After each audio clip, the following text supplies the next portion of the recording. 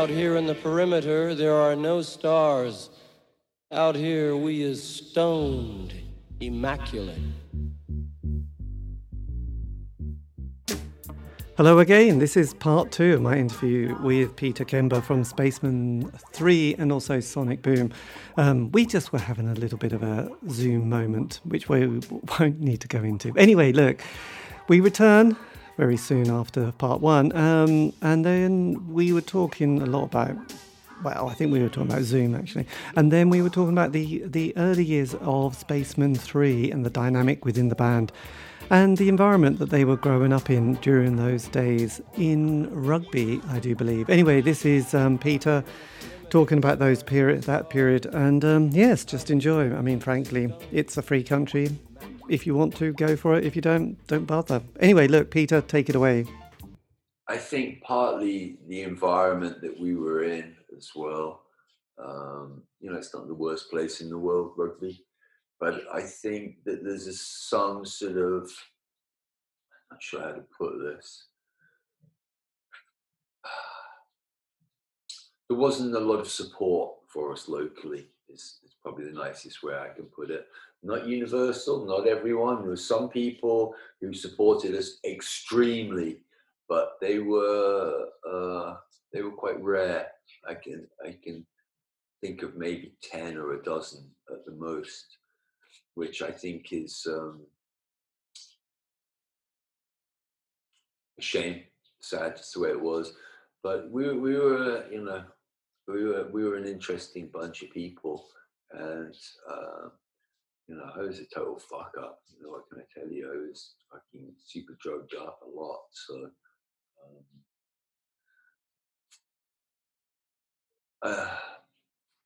we didn't have a great relationship by that point. It is sort of, yeah. And how did you find a tour in America? Because I know a lot of British bands who often mention about their kind of life and their kind of their period together is often the American experience can sort of finish them off in sort of. Yeah, absolutely. Well, I think it's touring that really fucked us up. I have to tell you, playing 30 shows, or a month of stuff where you maybe have 2 or 3 days off in that time. Pretty relentless on the low levels of these absolute bottom feeders in the music industry, as people might refer to it these days. It wasn't easy. It was an uphill slog all the way, and it's kind of amazing that we did get together what we did, and it was through, I guess, it was through Jason and myself just being driven to do it and taking different aspects and doing it and sharing it between us and other members of the band in different ways. Yes. So, what's your memories of the fourth album, Recurring, which was on Fire Records? But this is kind of 91, which was kind of the height of the Seattle grunge scene, as well as kind of My Bloody Valentine. Were you sort of four albums for a band is pretty good going, isn't it? I think it's, I always say this, but I never wanted to make a lot of records. I don't see the point in churning out stuff and having mediocre records, or I don't mind if some people don't like some of them, but if I felt that there was any level of just doing shit for the sake of it to pass go to collect the 200 quid and go around the fucking board again, if I thought that's why I was doing it, I might as well go and do any fucking job. I always joke that I'm professionally self-unemployed, and that I've worked hard not to have a job, and that's kind of sums it up for me. It wasn't the easy route, and I feel I've been really lucky in the people I've got to work with and the generosity of people in general that I managed to scrape through. But there were some there were some decades, let alone some years, that were a bit threadbare. So, Yes. and with that support of friends and family and stuff like that, you know, I he supported me in doing what I was doing, and encouraged me to keep doing stuff. And I remember having some moments of sort of mental crisis in the, I suppose it would have been in the 90s or something, probably. And I remember talking to my dad and going, I'm going to think I'm going to stop making music. I'm just I'm just not really getting by doing it. I think I'm going to think about doing something else. And he sort of turned and looked at me and went, "What, are you fucking joking? What else are you going to do? You're not qualified for anything. You dropped out of all that, do you?" Yeah, I'd stick with it. I thought it was kind of it was a pivotal moment, because he could have easily gone, yes, you should go and work at a bank, or yeah, you should retrain or something. But he was like very supportive in that way, and being like, son, you got to take the rough with the smooth, but just have faith and keep going. So yeah. Had there been some really dark periods then during the sort of the end of that band, but also during the 90s, where things were getting quite desperate? Yeah, I mean, the label that we were on, Fire, it just all got a little bit toxic between us and the label and our managers. Our manager and it just got toxic. And when it was clear that the band had broken up before Recurring came out, but no one was allowed to say that until after the album came out. And then Fire sort of decided to use the band breaking up as the way to promote the record.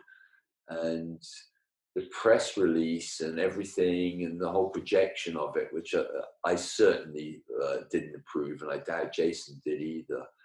Sort of, that was the thing. That was its USP.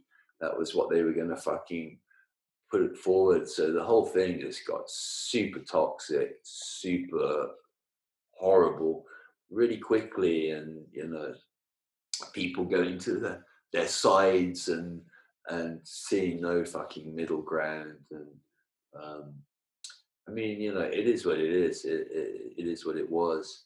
And it wasn't, I don't really remember, I don't really think about it like that. And there was loads of bad bullshit, but I sort of remember the overall picture and remember it, pretty fondly. And all the members who are still alive, I keep in touch with them. I have, a pretty reasonable relationship with most of them. So Yes. I don't think enjoy is probably the right word, but when you became much more of a solo artist in the 90s with Sonic Boom and Spectrum, did that feel quite a relief to have walked away from the sort of slight kind of carnage that was the end of the band with, the label? Well, I'm sure this went two ways. I'm sure Jason felt the same. I'm sure he felt exactly the fucking same. That we just realized that we both sort of had a different mindset about the way that we wanted to proceed with our music and our lives and things. And the idea of being tied to someone who you're not seeing eye to eye with is just such a crazy thing that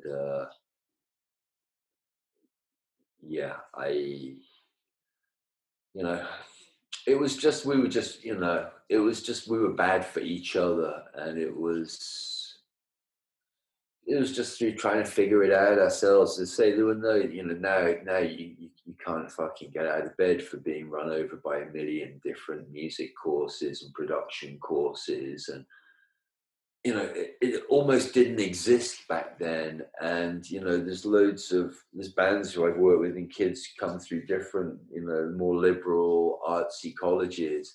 And they help them understand a lot of the detail of stuff that stops problems happening. And, you know, we like things, there's, you know, things like songwriting, you know, it's really fucking in itself, that's a kind of toxic thing, because there's these models that go back, I think mostly to sheet music, that are just stupid, that it's just wrong. You know, if someone wrote the lyrics and someone wrote the melody, that's it. It's fucking nonsense. But we sort of bought into that way of thinking because that's the way we were told that it was done. And I always really admired bands who recognized that that the band only existed with all of them, and that they were all equally. And some of the things that, you know, we tried to apportion who did what. And it was really, you can't measure these things, you know, you really fucking can't. The dude who turned up late and whacked down the sax solo in the first take and then was so drunk you had to fucking pour him into a taxi to get him home, actually did the greatest hook saxophone ever known to exist. Why am I thinking about Baker Street by Jerry? Well, I don't like that song. But I guess that dude, I do know that, no, I guess why I'm thinking of him is because there's a story that he got paid almost nothing to do that, but I think they redressed the balance later on. And I think the law has recognized that it's not as simple as the dude who walked in with the lyrics and the dude who had the little melody on the piano that everyone hung everything around. So, but anyway, so that was kind of not good. And it's still like that in some ways. Some of the royalties different band members have are still unequal. And I personally think it should be, I think, at this point. But there's some swings and roundabouts. I'm the only member who played on Big City, but when we got it synced with The Simpsons, I split the money with everyone who was on that record, that album, even though they didn't play on that song. And I think, you know, they all fucking committed themselves for some years to trying to do it. And I definitely think that we made some stupid, childish decisions. And yeah. Were you tempted at one stage when Alan McGee came along with Creation to have signed? Do you regret never sort of signing to them? Creation was such a fucking crazy phenomena. I mean, I was listening to one of their Acid compilations. They did a double album called, let me see if I can't remember what it's fucking called now. I want to say it's called Keeping the Faith. It might actually be called that, but yeah, it is called Keeping the Faith. That's so fucking awesome. And, you know, and this is from their sort of Acid. It has like remixes of Primal Scream on it. It has the JVC doing We Love You, which is awesome. My Buddy Valentine, Andy Weatherall mix. But it's really fucking awesome. They had so many layers of awesome, but they also had a lot of layers, and no one. You know, if you were the Jasmine Minks or even Biff Bang Pow, actually, you could. It didn't matter that you ran the record label. The two main guys were also the main guys at Creation. So I don't know. And when Alan was keen to sign us, they were signing My Buddy Valentine at the same time, and who were very successful with Creation. And I sort of wondered if we might have been and also ran in that race. I'm not sure it would. I think we were better in a way being on our own. And it's not because of Alan. It's not. They were awesome label, awesome people, all of them that I ever met at Creation. And Jeff Barrett and people who did the press. They were really fucking cool people. And it was kind of, I mean, at the time, of course, I just took all these things for granted. I was just like, yeah, I guess this is what life is like. You know, I was, 20 something, I was 23 or what have you. And 88, I'd be 23. And I just guess I thought life was always that awesome. And of course, I look back now at that era and go, fuck, that was really crazy. And as I mentioned earlier, it was also this big cultural shift when all the football dudes, or the more blokey side of English culture, were all doing MDMA, and they were hugging, not fighting. And it was a big improvement. People stopped chasing me. Well, I know the casuals indeed, because it was kind of interesting, that kind of 87, 88 period, because when the Smiths broke up, that felt like a chapter of indie pop, the jingly jangly world. C86, all those bands like Stump, Big Flame, Bogshed, they'd all sort of had their day. I'm not completely 100% sure, because they might have still had another album, but their kind of lifespan was finishing. But there was definitely a new chapter with the world that was Ecstasy and Primal Scream and the Stone Roses and Happy Mondays, who sort of hit that groove. So there was definitely the new chapter, a bit like when I was saying at the beginning in 73 with Nick Kent, who was writing, and people were still waiting for the Beatles to reform. It was like, well, no, they're not actually, are they? They're not. It's like that ship has sailed now. That's kind of gone down the line, So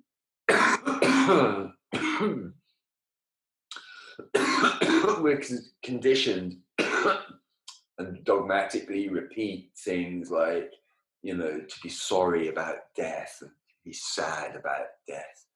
And it's kind of the same, I think. It's kind of just, it's nonsense, It's it's the one fucking guaranteed thing about your life. If you get given life, it's that you'll die. And yet somehow we look at it like it's it's so sad because he could have lived to 28,000, and it's like, what the fuck are you talking about? We fucking roll the dice. We see what we get, and we should accept it and be happy. And anyone you ever knew, it's just gain. If you love that person, all you have from them is gain. There's no loss when they're gone. That's insane. I saw a thing. Actually, was it in the Adam Curtis thing? They had that woman who'd been brainwashed by the CIA. They gave her lots of acid and electro fucking therapy and all the so wonderful things the CIA like to do. And I really liked it. She said she went to a funeral of a friend, and everyone was really sad there, and she couldn't understand because she didn't have this programmed response of, oh, someone's died, oh, it's really sad. And she said, I didn't feel it. And I thought, that's fucking really interesting, but that totally illustrates what I think, that we're conditioned and dogmatically told that that's the way it is, and we buy into it, and we end up doing it and getting sad and all the rest of it. And I think it's crazy. Yes, absolutely. No, it was an interesting. And I'm just coming straight, well, not straight, but to the current day almost. Your last album, All Things Being Equal, which came out last year, which must have been, was that quite an odd experience during the pandemic to sort of be working to this project? Well, the record was about our society and about, I hate the fucking word, but our race being at we're skidding through a fucking closing door that's about to fucking close. And if we don't fucking start thinking about things deeply in different ways and educating people from as soon as they can learn, and stop all this nonsense. I mean, teaching in schools is kind of, for me, is a weird. I always felt at school, I never understood why I was taught to repeat things, and I never liked it. A lot of it had I used to get into it a lot with my divinity teacher, who thought I'd been sent to try him, I think. But this is just absolute fucking nonsense, and you're telling us to just repeat this shit. What the fuck's going on? And they tell you what to think. They don't teach you how to think. Or there's not enough of that. And I think you have to give people the tools and the sensibility and the sense of everything and the big picture, which I don't feel they do in the right way. And the other thing that always used to really crack me up was, it's a scientific fact. Well, if you look at history of scientific facts, they don't have anything like any of the permanence in which a lot of scientists will tell you that they have. It's not like maths where it's an actual logic in itself and the sort of language of logic and incredibly versatile tool. Science is the best fucking information we have as of yesterday, and tomorrow we'll all be laughing at that and saying it's all a totally different thing. And it's a building process, but we always have this thing that we fucking got there and we fucking understand everything. And I just think it's such nonsense. So yeah. But does that mean that you've ever sort of wandered into any not spiritual path, but anything that you feel has been quite different now than what it had been in the past, to get to where you are in this current time, because obviously you've gone through a lot of journeys and a lot of different places and been in up and down positions, Well, I fix myself with psychedelic drugs. I was reading something in the last year or so where people were quoting an ayahuasca experience. A psychotherapist had said that it was equivalent to 10 years of psychotherapy.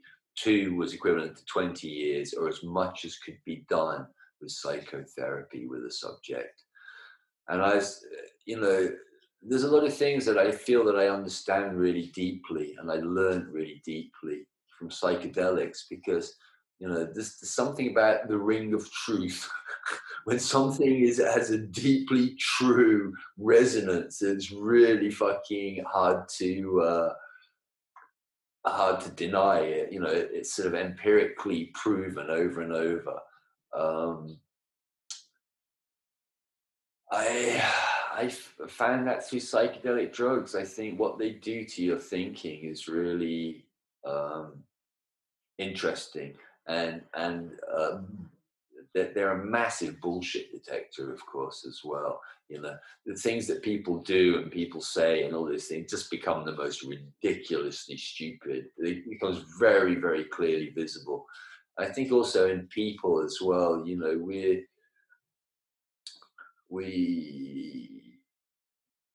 thing that's also really, I think, really important is to have different perspectives and to be able to see things from different perspectives, as many perspectives as possible in some ways, or within reason.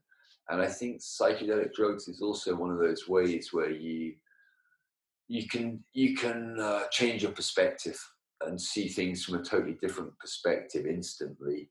And I like I like to check albums on psychedelics. If I've been working with a band on an album or something, it's usually the acid test for me is usually to get psychedelic with it and be able to see this totally other vision of it. And I was going to say, how do you manage to navigate that without sort of worrying about damaging your own brain and your own kind of spirit? Well, I don't think I wouldn't say that. I wouldn't say that psychedelics are for everyone. I don't think everyone needs to take psychedelics, but I think most people can benefit from it. And I did it. Because these things were highly illegal. Of course, it was an unregulated and an unmonitored experience. And I mean, now there are a lot of people out there who can be with you when you first do psychedelics and guide you through through that experience, which I think is really awesome and really, useful. So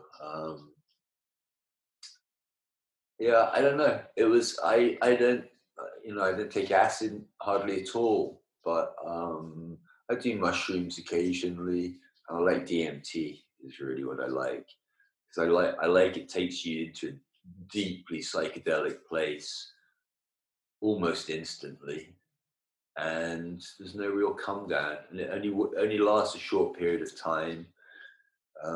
If it lasts an hour, you've done well from a hit of it, and it does something so much happens often within half an hour, but it takes me days to catch up and to realize what I was and to analyze it. And I think it's a really crazily deep experience, and the fact that evolution has produced these substances, and that we have the receptors for them, it's there for a reason. If you want to, they say, oh well, the things have it because it's a poison, and if you eat something psychedelic, you won't do it twice. Well, that's clearly not true. There's plenty of people who are very happy to go back the second time. It just doesn't make sense. You can. There's something incredibly complex about it, but also it has a certain logic and truth within it, and it's not infinitely variable. It has a language and an alphabet, and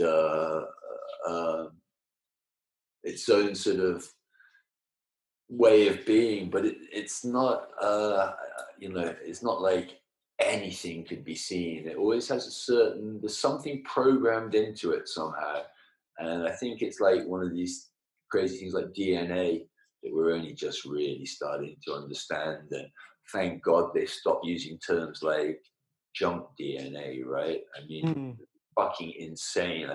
When I heard that phrase, I was like, there is no fucking way that something as complex and all-encompassing as DNA has junk in it. It just doesn't make sense. And of course, now they know that the junk DNA is, the switches that make different parts of it turn on, turn off, how often it turns on, turns off. And I mean, it's just such a super psychedelic thing, DNA. All right,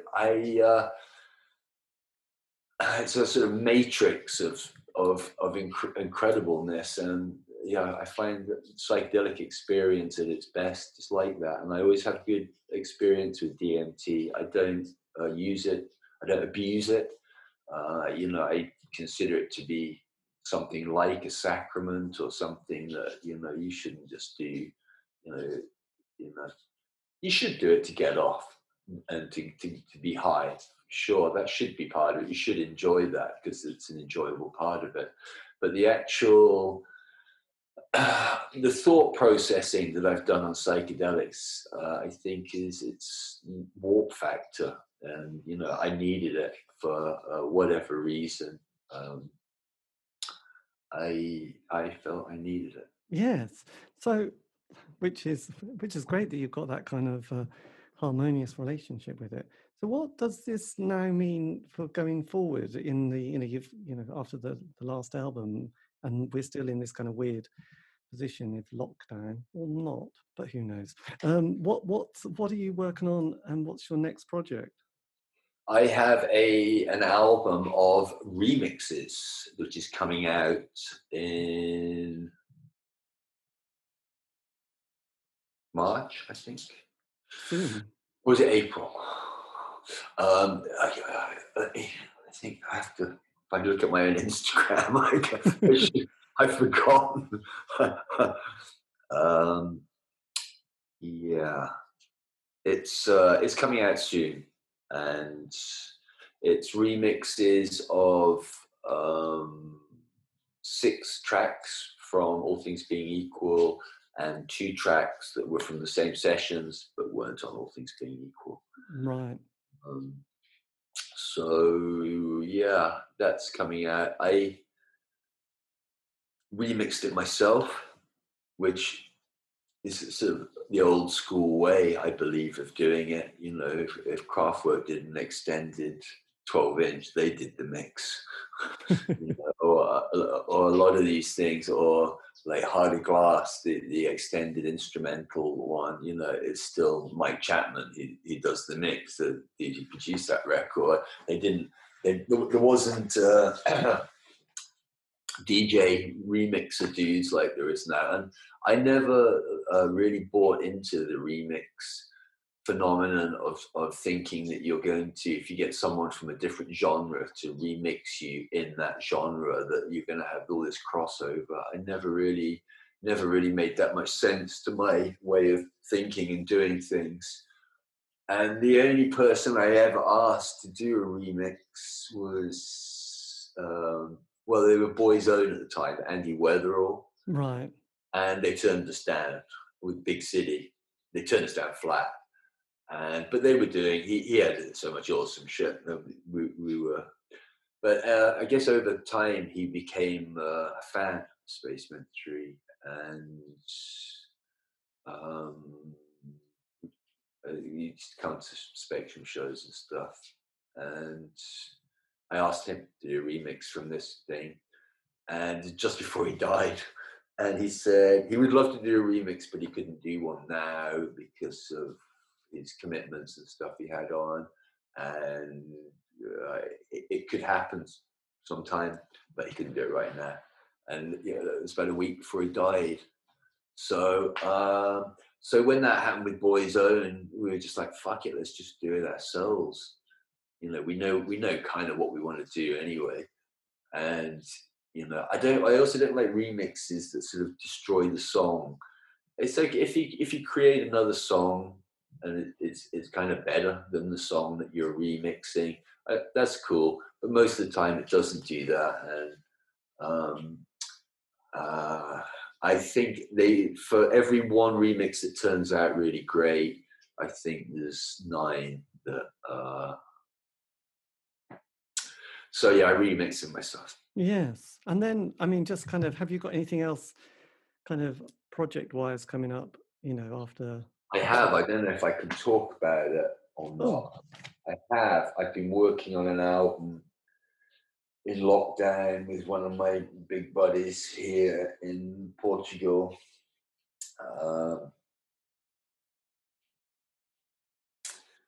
Who I've produced a couple of albums for in the last 10 years. I think if anyone wants to figure it out, they can figure it out pretty easily from that. But yeah, we've been working on an album we both have the same vibe as All Things Being Equal. We both believe that there's a new model is needed. We need to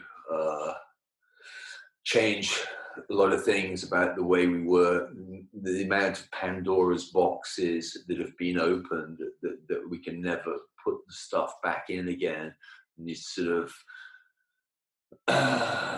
vortexes of fucking toxicity that come out, that we wanted to make an album that was upbeat, lively, vibey, but was essentially talking about, was meant to be soul food for people dealing with, you know, because my personal belief is that it's not going to be easy now to get things back to where they need to be, with the planet, the oceans and the air, and things with travel, the amount of beef we Yes. It's not easy. It's going to be an uphill fucking climb, but it can actually be, it can be done, and we can all feel so much fucking better than we do. Rather than walking around going, what the fuck is going on? We can actually be part of, because for anything to change, there are so many different elements of things that are feeding into this fucking craziness. And you know, we all have to do it. The same people who created this problem, us, you know, and there's no point blaming Bernays or, you know, seduction by business, being seduced to do things in very clever ways. There's no point. It's just that's it. Unfortunately, we did it. We bought into it. We thought we could have all this crazy fucking thing, and somehow it was all going to be okay with endless population growth as well. So we have to accept that it's going to be a bit of a steep climb. But so trying to make a record that's just feels like an awesome fucking record. I have a weird theory that super tough times make the best music. Yes. And I think working with my buddy, he's always been one of my favorite things anyway, as a person, but musically too. And he's just the stuff he's done is just some of my favorite stuff, and it's some of the simplest, but it's really something about it. There's an extra level of connection with him. I can hear him projecting to people in a way that I don't think he ever did before, and it sounds like it's coming. Not that he would ever didn't sound like he was soulful, but it sounds even more. And yeah, so that's what I've been working on, and I guess I don't know when it's going to come out. I just started the mixing of it, and I imagine it wouldn't come out till next year. But there's going to be a big glut of records. I feel from this. Every band in the whole wide world isn't on tour or on holiday. Or distracted by much, or probably looking for distraction. So I think there's going to be a big load of records, and I think there's a lot of tough times going on out there, as everyone I'm sure knows. And I think, I believe again in the universal law for every action, there's an equal and opposite reaction. And we just have to steer that reaction to be something really fucking worthwhile and make this mean something, rather than just just being the clusterfuck it is, and having to realize that I mean, the sort of toxicity that people like Donald Trump and Boris Johnson pump out. I mean, Boris Johnson's just a fucking buffoon. He's definitely not in Trump's ranks. But I mean, Jesus Christ, so much toxicity poured out by someone, and with more impact than anyone ever could before. It's just been, I'm so fucking glad that dude is out of the picture, at least for a while, because that dude was, one of the things, I don't pay attention to news or politics, and of course you can't totally not pay attention to it, but it's really not my thing to. But he stood out immediately as a politician, as someone who was going to really lower the fucking game even further than it ever had been before, and it was going to get fucking psychedelically horrible. And I'm just glad he's gone. I think it's been a better day for me every day. Every time I think about him now, I'm like, yes. So I'm getting, for every action there's an equal and opposite reaction. Yes. Well, it was it's been interesting. It was an interesting time. Well, I was just thinking, just on that point with Adam Curtis, thinking, God, he must have been sort of writing this kind of 6-part series, thinking I've virtually got an idea of it, and then so much happening so recently that he must have thought, right, just forget the ending, I'm going to have to rewrite this bit again. Oh my God, there's another incident happening, in trying to sort of pull all these threads together. So I think that's kind of the genius of Adam. Yeah, he did the social media one as well, right? That's an Adam Curtis one, right? Jesus Christ. Fuck. I mean, intense. Yeah. Intense. So look, just last question then, just in a slightly naff way, but if you could have said something to your younger self, starting out in your kind of path, was there anything you would have loved just to have sort of whispered in their ear and say, or two things that you would have thought, oh, actually, I'll Two just things. see. Wow. Well, interesting one. Well, it's perception is really is everything. Perception is everything, and our perception is everything. And I imagine that everyone is like me a little bit, and I'm like everyone a little bit. And I think your perception of yourself, other people can perceive you in a very different way than you can perceive yourself. It's very strange. We're complex creatures, and I think our perception is usually self perception. I think is and being self-aware in a good way like that is. I'm not sure how common it is in young people. I think it's something maybe that grows with age and experience and learning from other people. Yes. Well, it's interesting because I used to go to a lot of these kind of weekend workshops, how to help yourself or, all those kind of like trying to sort of have some sort of spiritual growth, I suppose. And there was one of those ones where you had to tell another person that you'd never met until this workshop how you, thought of them or viewed them, after a certain few, like hours.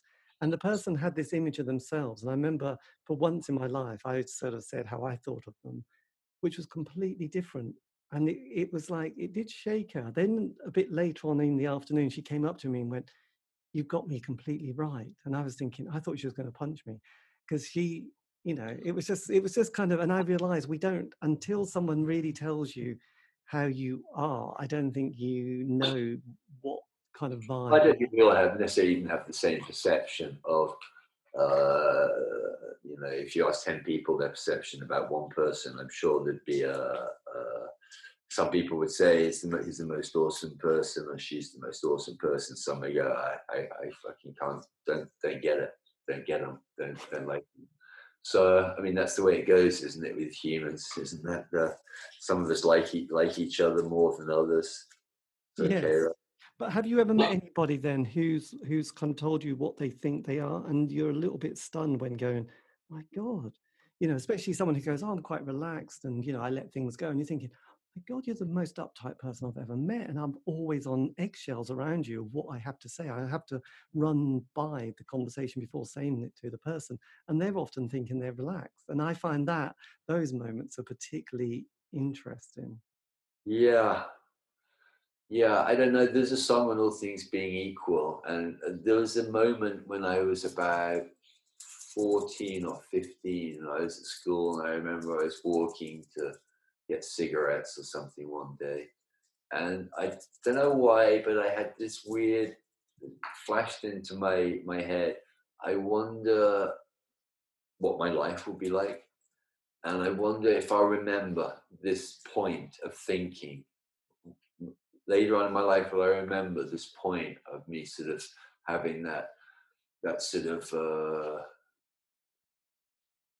thought, that sort of feeling about things.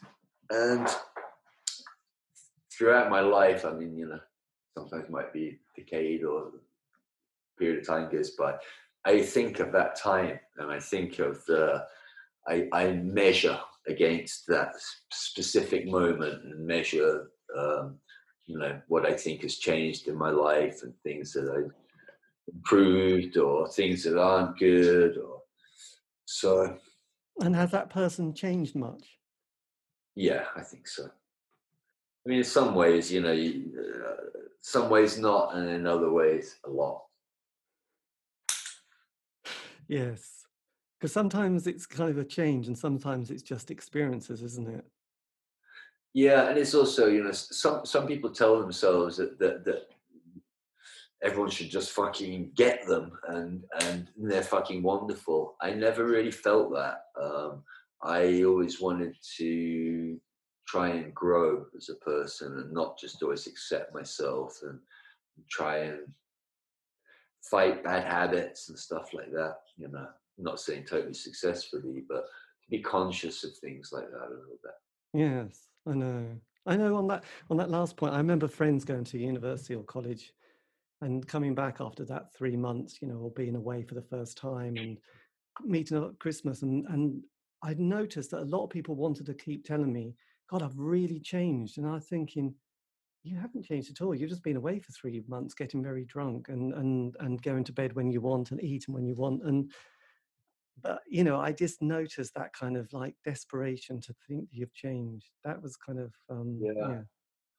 Well, I don't feel any desperation to think I've changed, but I do need to think that I can change. Yes, I think we all do. So look, this has been awesome. Thank you ever so much. Are you in Portugal, by the way? I am, yeah. Blimey, and I thought that I love. But is that your I was thinking your artwork behind you is amazing. That's just soundproofing, isn't it? There, I mean, I don't know if it's going to proof much sound, but it does things with light. That's for sure. It does. They're mirrored panels. Oh, I have Yeah, to say, they're like bubble kind of things. Nice. Well, I have to say, it did remind me. I remember seeing a clip of Lenny Kravitz in his studio once, and it had a lot of shiny things in it, as you can imagine, with Lenny Kravitz. So I can imagine I could totally see that Lenny Kravitz and me would have the same taste in space age wall hanging. I can totally see. I can totally see that would be his vibe. Well, he's probably got much higher budget than I do. Well, it was funny. It was a documentary that Mick Jagger was making about this solo album, and he went to have a record, engineered or produced by Lenny Kravitz. And I was always a bit amazed with it because he was like, "My God, how could he afford this?" And I'm thinking, you're Mick Jagger, the Rolling Stones, and you're kind of in awe of Lenny Kravitz and his gear. And it was quite strange. I thought, I think Lenny Kravitz though did have a lot of nice gear in his studio, a lot of nice I guess he bought it it might have been at the lowest peak in those sort of things like Trident desks and these really custom made awesome mixing desks from the UK. And because he was really into that sound, right? He's a massive Hendrix head, and Hendrix used all that sort of stuff. And I wouldn't surprise me at his studio. I don't really know that much about it, but I know enough that I know that he had some awesome stuff. I think he did have a Trident desk, and some of those things are unique. They only made one or two, the most, and before they moved on to their next generation, and even the ones they made were everyone ordered custom design back then. Things hadn't been so streamlined, I guess, and everyone had a slightly different idea about how they wanted to do it. And even in my day, and working in studios in the 90s, even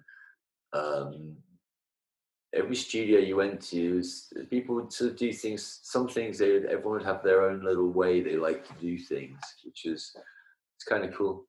Yes, modular environment. I just did an interview, a couple of months ago with a guy who was in Jellyfish, but he kept telling me about this studio in, I think it was near Cambridgeshire, called Space something, Peter Kemp, and he kept saying, everything that was engineered or recorded there, this guy, who now lives in LA, he would just desperately try and get hold of a copy because he just loved the sound of it so much. Huh. Yeah. Yeah, we were lucky though. There's some interesting people doing stuff, and the places is recorded with Spacemen 3 back in the 80s. They were always interesting places, the different studios and the dudes who ran them. They were always it was always interesting in one way or another. Yes, I can imagine. Right, look, I must let you get on, but thank you ever so much again for your time. This has been amazing. Yeah, thank you. And best of luck for the year. And I'm so curious about your next project. It'll be very and as I say, I have the remix album, which is called Almost Nothing Is Nearly Enough. Fantastic. Well, look, thank you again. This has been great. Thanks a lot, Pete. Cheers. Take care. Bye-bye. Bye-bye. Thank you. Bye-bye. And that, dear listener, is how you say goodbye in a concise and precise way. Anyway, that was also me in conversation with Peter Kember, Spaceman 3 and also Sonic Boom. A massive thanks for giving me the time for that interview. This has been David Eastaugh, the C86 Show. If you want to contact me for some exciting reason, make it nice, you can on Facebook, Twitter, Instagram. Just do C86 Show.